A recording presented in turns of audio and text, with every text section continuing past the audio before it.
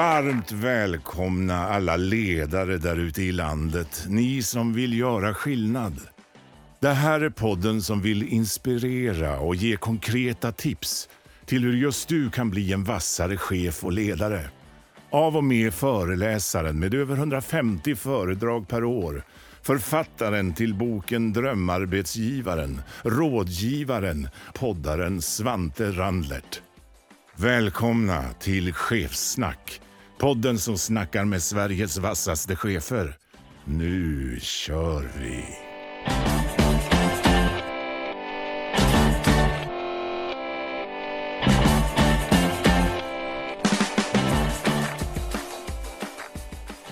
Varmt välkommen till Ledarskapspodden Chefssnack.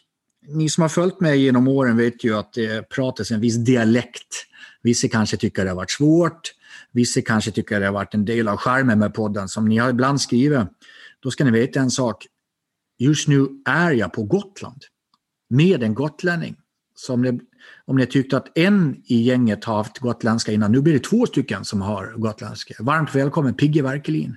Tack så hemskt mycket. Jag ska försöka börja på med lite gotländska. Ja. Som gotlänning så har man ju följt det genom åren. Och när man tänker på entreprenörskap. Jag frågade till min mamma i morse om ordet motvald är gotländskt eller om det är något som man säger i landet. Men maken till att våga tro på sina tankar, ibland när det blåser motvind, att stå på sig, så tänker jag på dig, Pigge.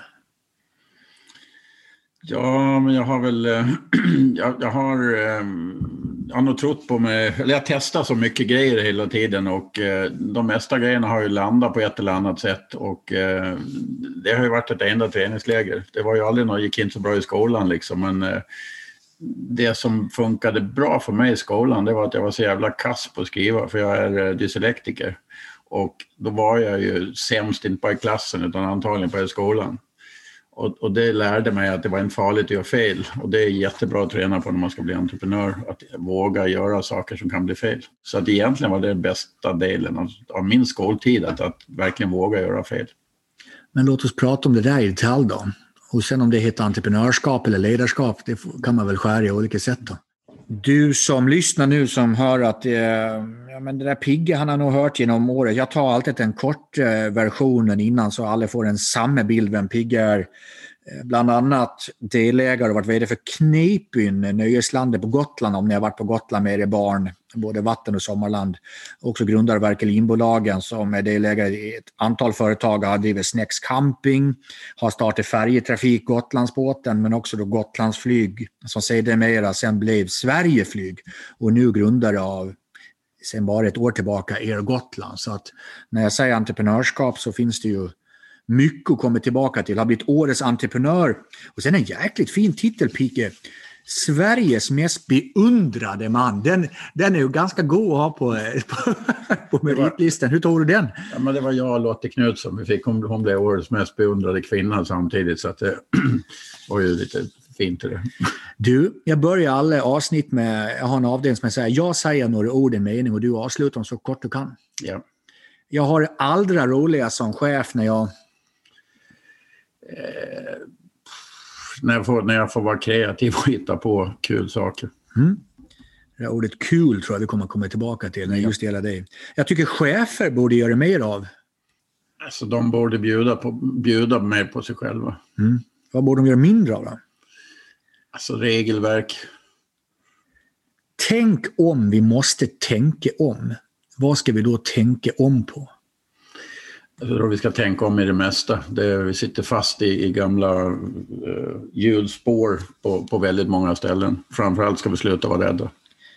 Det ledarskapsråd jag önskar att jag hade fått tidigare är...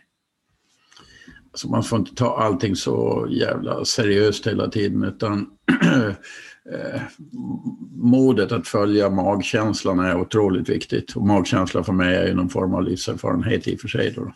Det som få vet om mig som ledare, det är att jag är otroligt barnslig. Det ska ju faktiskt, om vi får vara lite ärlig, så fick jag chansen att prata med en av dina döttrar. så ställde jag faktiskt en lite fräck fråga här innan.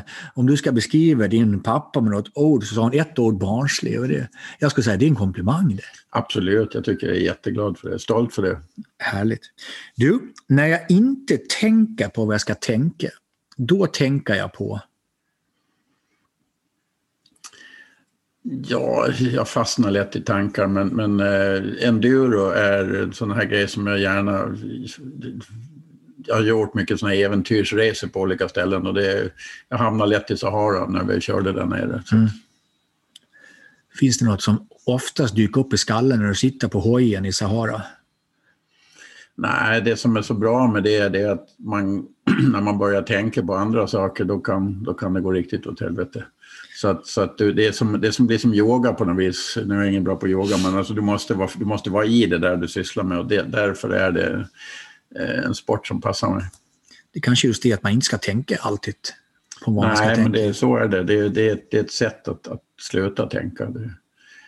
Det är väl kanske ett problem egentligen. Man tänker lite för mycket, eller jag tänker lite för mycket. Det snurrar hela tiden på något vis. Sista frågan. Om jag skulle beskriva mitt ledarskap utifrån en pryl, då blir det en... Oj. Alltså ett lokomotiv kanske. Ja, jag tror jag vet vad du är på. Om det kan vara en pryl. Ja, men det kan det vara. Beskriv lite. Men jag drar i... Kanske lådbil förresten. Jag brukar tänka på det att jag är bra sådär när vi drar den där lådbilen upp för en backe. Då är liksom baxaren där uppe. Och så när vi ska åka ut för backen, sen när vi liksom kommer över krönet när det är lätt, då ska inte jag sitta vid ratt eller sitta i och styra, utan då ska jag, för då tittar jag åt fel håll. Då är liksom, när det går lätt, det ska vara lite jobbigt och utmaningar hela tiden, då funkar jag som bäst. Men när vi ska ratta det här och köra det långsiktigt, då ska inte jag sitta vid rodret. Det tycker jag nu är ganska intressant, för om vi pratar dyslexi, många känner väl till EFs grundare Bertil Hult. Absolut. Vi kan ta ännu andra namn, Albert Einstein, John Lennon, Selma Lagerlöf. Det är nämligen gemensamt i det här, dyslexi. Så det vissa ibland säger en nackdel kan ju vara till och med en fördel ibland. Ja, alltså jag träffade en journalist en gång och så sa han, det gått ganska bra för dig trots ditt handikapp. Och då frågade jag, vilket handikapp? Så han, det är ju inte dyslektiker, så han. Ja, men det är väl inget handikapp, det är liksom en gåva som jag har fått. Att jag tidigt lärde mig att våga göra fel, så har det gjort att jag har vågat testa så många saker. Sen om att jag stavar alltid samma ord likadant hela tiden, men det får jag väl ta då. Men, och är det någon som kallar det om man är för korkad, då får de väl stå för det. Då ska vi kanske inte jobba ihop liksom. Ja, men jag fick en tanke. Tidigare säsonger hade jag Per Johansson, Glada Hudik-teaterns grundare. Och han ställde, tyckte jag, en relevant fråga. Vem är egentligen som har definierat ordet normal? För om man säger en sån kommentar till dig, så är det förmodligen för att man inte i vissa delar är då enligt norm. Men det är ju din största styrka, att du inte tänker norm, eller kanske till och med är norm, eller till och med lärt dig normer. Eller? Ja, och så vad som är norm och inte norm. Det här är mitt sätt att vara. Jag tror att jag fick vara med i något tv-program för förslag sedan, och så fick jag väldigt mycket feedback från det där. Och jag var bara mig själv. Jag pratar precis som jag gör. Jag liksom försöker inte göra mig till någonstans, utan jag tänker så. Varje gång vi lyfter ett problem så försöker jag tänka från ett annat håll. Och det har jag lärt mig att göra på det viset. Och det är viktigt i ett företag, i ett samhälle, att den typen av människor finns, likväl som det finns byråkrater som står helt fast. Men de här måste bara kunna jobba sida vid sida. Och så behövs alla delarna behövs i det. Ja, ett uttryck för det som jag har pratat ganska mycket om sista året, när corona kom in. Vi älskar ju vår aktivitetsstyrning, KPI och styr mot aktivitet. Men aktivitet är ju kanske mot det där hjulspåret du var inne på. Vi kanske kör till samma hjulspår. Sen var det aktiviteter för hjulspåret. Jag pratar mer och mer om, istället för aktivitetsstyre, till en viss grad måste vi kanske hypotesstyra. För en hypotes är ju, tänk om det här sker. Och det kanske inte alltid ger utrymme till att tänka hypoteser. Men det blir i alla fall aldrig som vi har tänkt oss, hur vi än gör. Och det finns ju ingen som slutar jobba efter en budget är lagd, eller man har tagit ut en kurs för bolaget. Så händer det grejer om man inte jag säger att jag kör väldigt mycket på volley. Alltså det går snabbt, står du fram och spelar tennis och tar en grej på volley, då kommer bollen, det gäller att ta den. Och jag tror att man måste vara beredd att jobba en hel del på volley och säga så att har man en ny affärsidé, kör på den och sen styr man lite grann på vägen. En sån här stor atlantångare, om man måste stanna varje gång man ska fatta ett beslut, då kommer man ju aldrig fram, utan det är bättre att gira lite till vänster eller till höger och så man ger det tillbaka sen i så fall.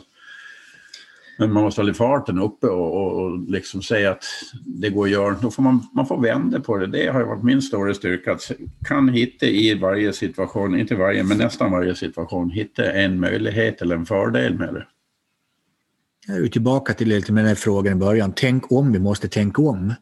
Jag kan tycka att vi borde ställa oss den frågan både personligt och organisatoriskt oftare. Att bara för vi har gjort det på det här sättet, men tänk om då. Det är så att vi ska tänka om. För de här lappkasten kommer ju nu. Jag tror att de som inte klarar att tänka om, som sitter fast i saker. Jag har ju lärt mig någonstans där genom åren, så jag jobbar nästan bara med tjejer.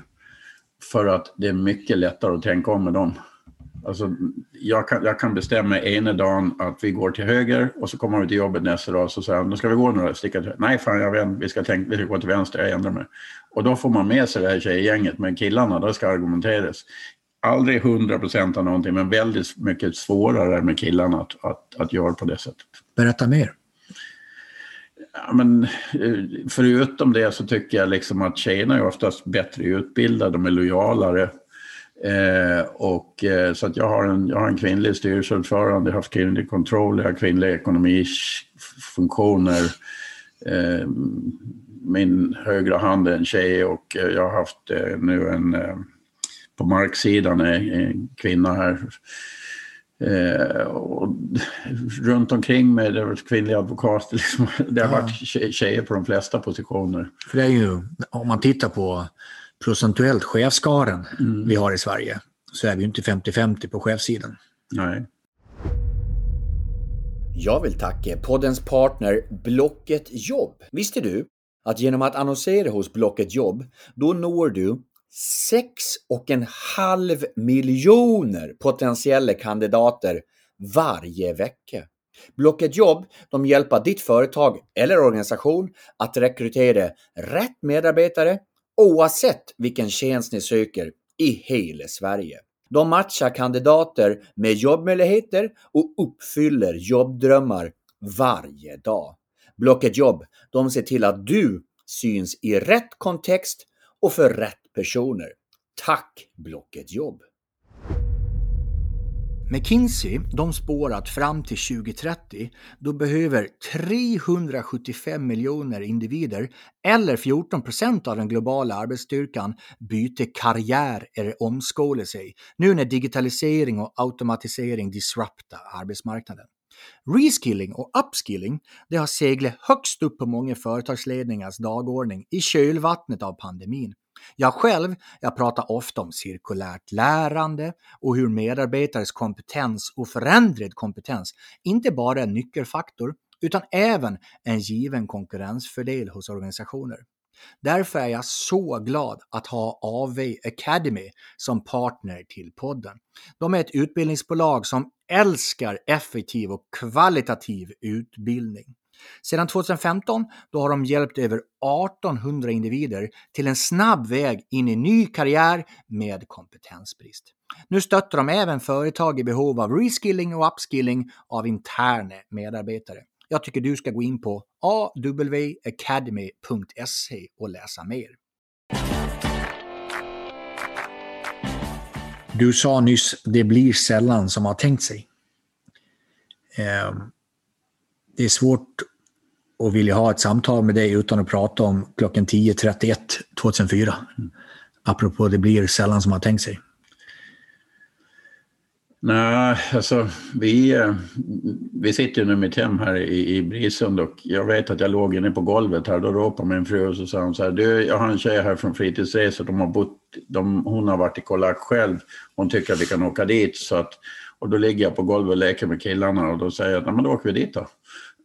Och det var liksom ett tips därifrån som ledde oss till att vara precis i tsunamin när den rullade in. Och jag kom ju dit en halvtimme innan den kom liksom. Vi kunde lika bra komma. Vi hade precis innan check-in på ett hotell och det tyckte jag att det var för högt upp för att killarna klättrar för mycket. Så jag gillade inte att bo på 3:e våningen med de små korta balkongräcken. Hade vi varit kvar där bara så hade vi missat hela tsunamin. Men vi åkte ner till stranden och så blev det inte riktigt som man hade tänkt sig. Utan man hamnade mitt i någonting som var en katastrof. Och det där har väl... det har ju lärt mig otroligt mycket såklart. Det var en jävligt tuff tid. För de som inte är inlästa, hustrun och Rika och sönerna Charlie och Max omkom ju tyvärr.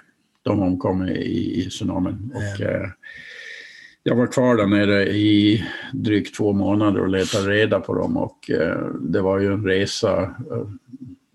alltihop det här såklart och inte minst efteråt sen att acceptera, komma hem,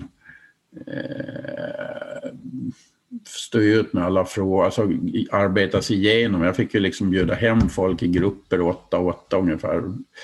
Det var middagar där man fick göra sig ganska vanlig igen mot människor. För man blev, ens man förlorade både fru och barn, det var ingen som visste om man skulle prata. Vi pratade aldrig om död liksom. Så att det var min arbetsuppgift var när jag träffade folk ute, då fick man liksom hålla i dem för de ville springa med en gång. Så tog man dem i hand så höll man i 1 minut extra liksom för att annars stack de. Och de hade alltid bråttom för de vågade inte prata med en. Men när man måste på något vis jobba med det där och ta sig igenom de här frågorna. Jag läste ju bloggen. Jag minns det idag. Jag följde det varje dag. Okay. Och den här fina blåa tavlan med Hitta Nemo-fiskarna. Var det för vi som inte har gått igenom det där går ju liksom, kan du försöka hjälpa oss förstå? Det är ju det värsta en människa... Det är så flera steg. För först... Om någon ska förstå så ska man förklara först och säga så att för det första ska du försöka förstå att din fru och dina barn inte finns. Och så ska du liksom förflytta ett steg till och säga att där står du själv och vill inte vara själv för att du vet att du är en familjefarsa, ska du ha en ny familj. Och då, det blir för många steg, man klarar liksom inte av det där. Någonstans, jag har förenklat massvis av saker och ibland blir det väldigt hårt. Jag säger liksom det att det är ganska enkelt att vara död, men det är svårt att bli lämnad kvar liksom, för det är den som får jobbet. Och den ena biten liksom tacklar där att de är borta, den andra är vad alla andra tycker. Alltså, man måste vara jävligt stark i sig själv för att gå vidare. Och jag visste ju bara att efter 3 månader, då hade jag 24 timmar om dygnet jobba med det här. Så jag var rätt långt gången. Så möter man folk hemma som säger att letar du redan efter liksom, gå vidare i livet? Gå vidare, jag måste ju gå vidare. Alternativet var att inte gå vidare. Men det där minns ju jag nästan som en debatt. När du var 10, du sa jag vill hitta en ny familj. Och hur människor, det var fel. Är vi tillbaka till den norm igen? Enligt normen var det då fel att du gick ut och sa att du ville bilda en ny familj? Men jag ville ju säga som det var, så att jag tänker inte leva själv. Och jag vill inte att folk ska prata bakom ryggen på mig. Jag vill bara säga att jag tänker ha en ny familj. För att de är döda, de kommer aldrig tillbaks. Hade jag kunnat fråga min fru, jag gjorde det innan hon dog, då pratade vi om det. Då sa hon bara det att om någon av oss dör, då flyttar jag tillbaka till Göteborg och köper hund, sa hon. Och så var så långt vi kom med det här. Men hade hon kunnat tänkt sig att det var hon som kunde dö före mig, då hade hon sagt det, att se till att skaffa en ny familj. Nu gjorde hon inte det, så någonting vi skickar med så är det ofta det att titta din man eller din fru i ögonen ikväll och säga det liksom att det där kanske är imorgon. Och det är jävligt jobbigt att bli lämnad kvar utan att ha hört det där. För då kan man berätta det för alla vänner och så vidare och säga att ja, men vi har redan bestämt det att om någon av oss dog så skulle jag gå vidare. Jag ska inte leva själv. Och har man levt i förhållande i 10-15 år, kanske längre, så är man liksom inte skapt för att leva själv. Man är skapt för att vara i ett förhållande. Och det finns väl en del som kanske vill vara själva. Det är helt okej det också. Men det ska vara helt okej att gå vidare och liksom leva det liv som var tänkt. Jag kunde ju aldrig säga att jag skulle bli morfar. Men nu träffar jag Monica och hennes dotter har ju fått barn. Och då är jag morfar idag. Det är fantastiskt. stanna upp lite där när du kom hem från Thailand. Och det är nästan så att folk vände på klacken när de såg det, för att nu kommer det göra ont och man vet inte hur man ska ställa frågor. Går inte det att översätta till traditionellt ledarskap också, att man kanske inte lyfter på alla stenarna och man pratar kanske inte om allt som man borde prata om? Kan det inte vara samma sak där? Nej, men det är ju inte politiskt korrekt att ta upp vissa saker och säga på ett visst sätt, utan jag har ju löst många frågor på att vi har sagt att då går vi och tar en bastu så det kan vara några bira, eller vi går ner på krogen och sätter oss. Alltså alkohol är ju inte alltid bra, men ibland är det jävligt bra. Och vi har ju löst många prytar på det sättet. Det handlar inte om att man ska bli svinpackad på något vis, utan det är ett lättare sätt att lämna kontoret. Jag har ju kommit fram till att jag löser nästan aldrig några frågor på kontoret, utan det löser jag när jag sitter och kör bil eller man kör hoj till när man har transportsträckor eller man spelar paddel eller efteråt. Man känner sig fri i tanken. Och den där fria tanken, den behövs, och det uppstår ibland när man slänger fram ett problem till mig. Så ja, men jag är inte låst i någonting. Och det var ju framgången när vi startade flygbolag. För jag tar bara in folk i styrelsen som inte kunde någonting om flyg. För jag sa, om vi tar in folk som kan någonting om flyg, då blir vi ju ett flygbolag i traditionell mening. Sen fattades det pengar så att vi tog till slut in en kille som hade en miljon som han satt in, och han var ju styrman eller pilot. Och det var tur det, för att när vi kom till vissa frågor så visste vi inte om vi skulle gå till höger eller vänster. Och då frågade vi honom, Janne, sa Janne, ska vi gå till höger eller vänster? Då svarade han med reptilhjärnan, höger, för så gör man alltid, det är bra, då går vi till vänster. Alltså. Och det var vår framgång, inte 100%, men nästan alltid var det så att han var vanlig, alltså allting som var vanligt, det var fel liksom, så försökte vi göra det tvärtom. Och det blev vår framgång. Dina ord, det du säger nu, kommer ju ut ett antal tusentals ledare som vill bli en bättre ledare. Om jag så lite fräckt skulle ge över micken till dig, och så har du de här tusentals ledarnas öron just nu. Rent spontant, helt oförberett. Vad vill du säga till de tusentals ledarna som just nu lyssnar på dig? Jag tror man ska vara rätt öppen, att våga vara öppen liksom med att man ibland kan till och med känna sig svag. Alltså det här med att ha jättestarka ledare som alltid står på barrikaden och pekar med hela handen och alltid vet. Jag tror inte det där är rätt, utan att kunna backa ibland och säga, jag är inte riktigt säker på det här. Man kallar ihop folket och så får man diskutera liksom igenom det utan att det är så formellt. Tror jag är en bra grej. Och sen att jag har alltid strävat efter, jag har gått ur bolag som inte har kul i. Utan, och har man roligt, jag tror alltid att människor som jobbar ihop har kul, de slår kapitalet många gånger. Du kan ha hur mycket pengar som helst och så har ni ett pisstråkigt i det företaget. Så du får ingen kreativitet som växer. Men har ni roligt och gör grejer som är kul och har en kul sammansättning av människor. Och ibland kan det vara någon som kanske inte alltid är den ordning på och så vidare. Men det är den som skapar hela den här mysiga stämningen, det här roliga på jobbet. Och då är den grymt viktig för att helheten ska fungera. Ja. Jag har sagt någon gång idag att man kanske inte ska planera allt förbi sällan så ändå. Det finns ett gammalt uttryck man säger att man ska alltid ha ett mål och en plan, för annars går man bara runt och drömmer. Jag vill säga att det är totalt skitsnack, ja. För jag tycker att vi ska börja med att drömma. Och när vi hittar en gemensam dröm, då kan vi ta fram en plan för att nå målet. Jag håller fullkomligt med. Sen jag behöver inte en plan heller, utan drömmen är ju liksom en riktning, tycker jag bara. Jag tycker bara en kurs. Jag och min fru, vi har en form av riktning. Vi är helt olika som människor, men vi har ganska bra gemensam riktning. Kompassen. Ja, kompasskursen är rätt, och mina drömmar är ju långt, liksom, det är ju sjömil bort för henne, men hon är på väg på samma kurs i alla fall. Mm. Vad drömmar Pigga om då? Våren 2021? Ja, men jag på något vis har fått för mig att 21 är ju liksom oslagbart i kortspel. Och 2021 ska bli ett oslagbart år, och det har det varit hittills. Det har varit grymt bra fram till hit. Och när jag fyllde 60 år så sa jag så att det ska jag kunna fylla varje dag hela livet. Men hela året har varit bra, och jag har bestämt någonstans att jag ska göra det till ett bra år. Och då det blir oftast någonting som man tar ut kursen mot det. Så blir det så. Det blir ju det.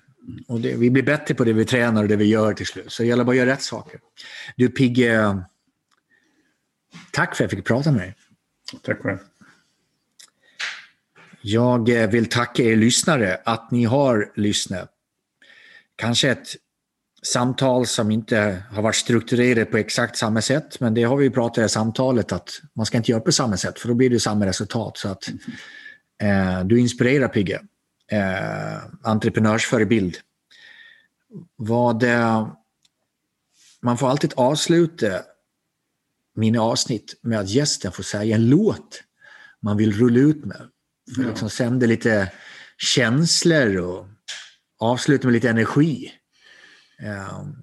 Medan du funderar på vilken låt du vill rulla ut avsnittet så vill jag som alltid tacka dig att du lyssnar. Vi gör den här podden för dig. Att du ska få inspiration om människor och ledarskap, men framförallt kanske någon tanke eller praktiskt tips.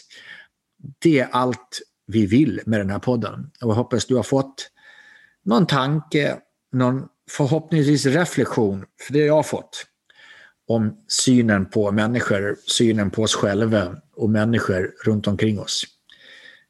Tack för en fin stund, Pigge. Vilken låt rullar vi ut här till? Alltså, jag brukar nynna på en låt när jag kommer lite i otakt eller det inte stämmer om jag spelar tennis eller kör hoj eller fastnar på jobbet och så vidare. Och musik ska byggas av glädje. Det ska ju det.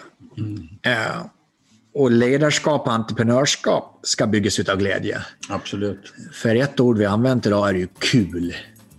Absolut. Människor, vänner, lyssnare, se till att ha kul där ute. Tack för att ni lyssnade. Tack Pigge. Tack så mycket.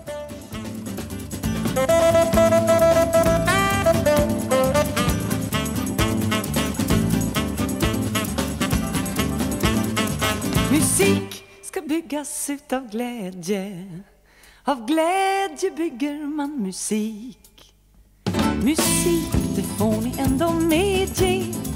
Gör glädjen ännu mera glädjerik. Mitt hus är byggt av båda dera. Mitt hus, det la de grunden till. För flera tusen år sedan eller mera. Så stig på, känn er som hemma om ni vill. Mitt hus är 7 oktaver högt, cirka 16.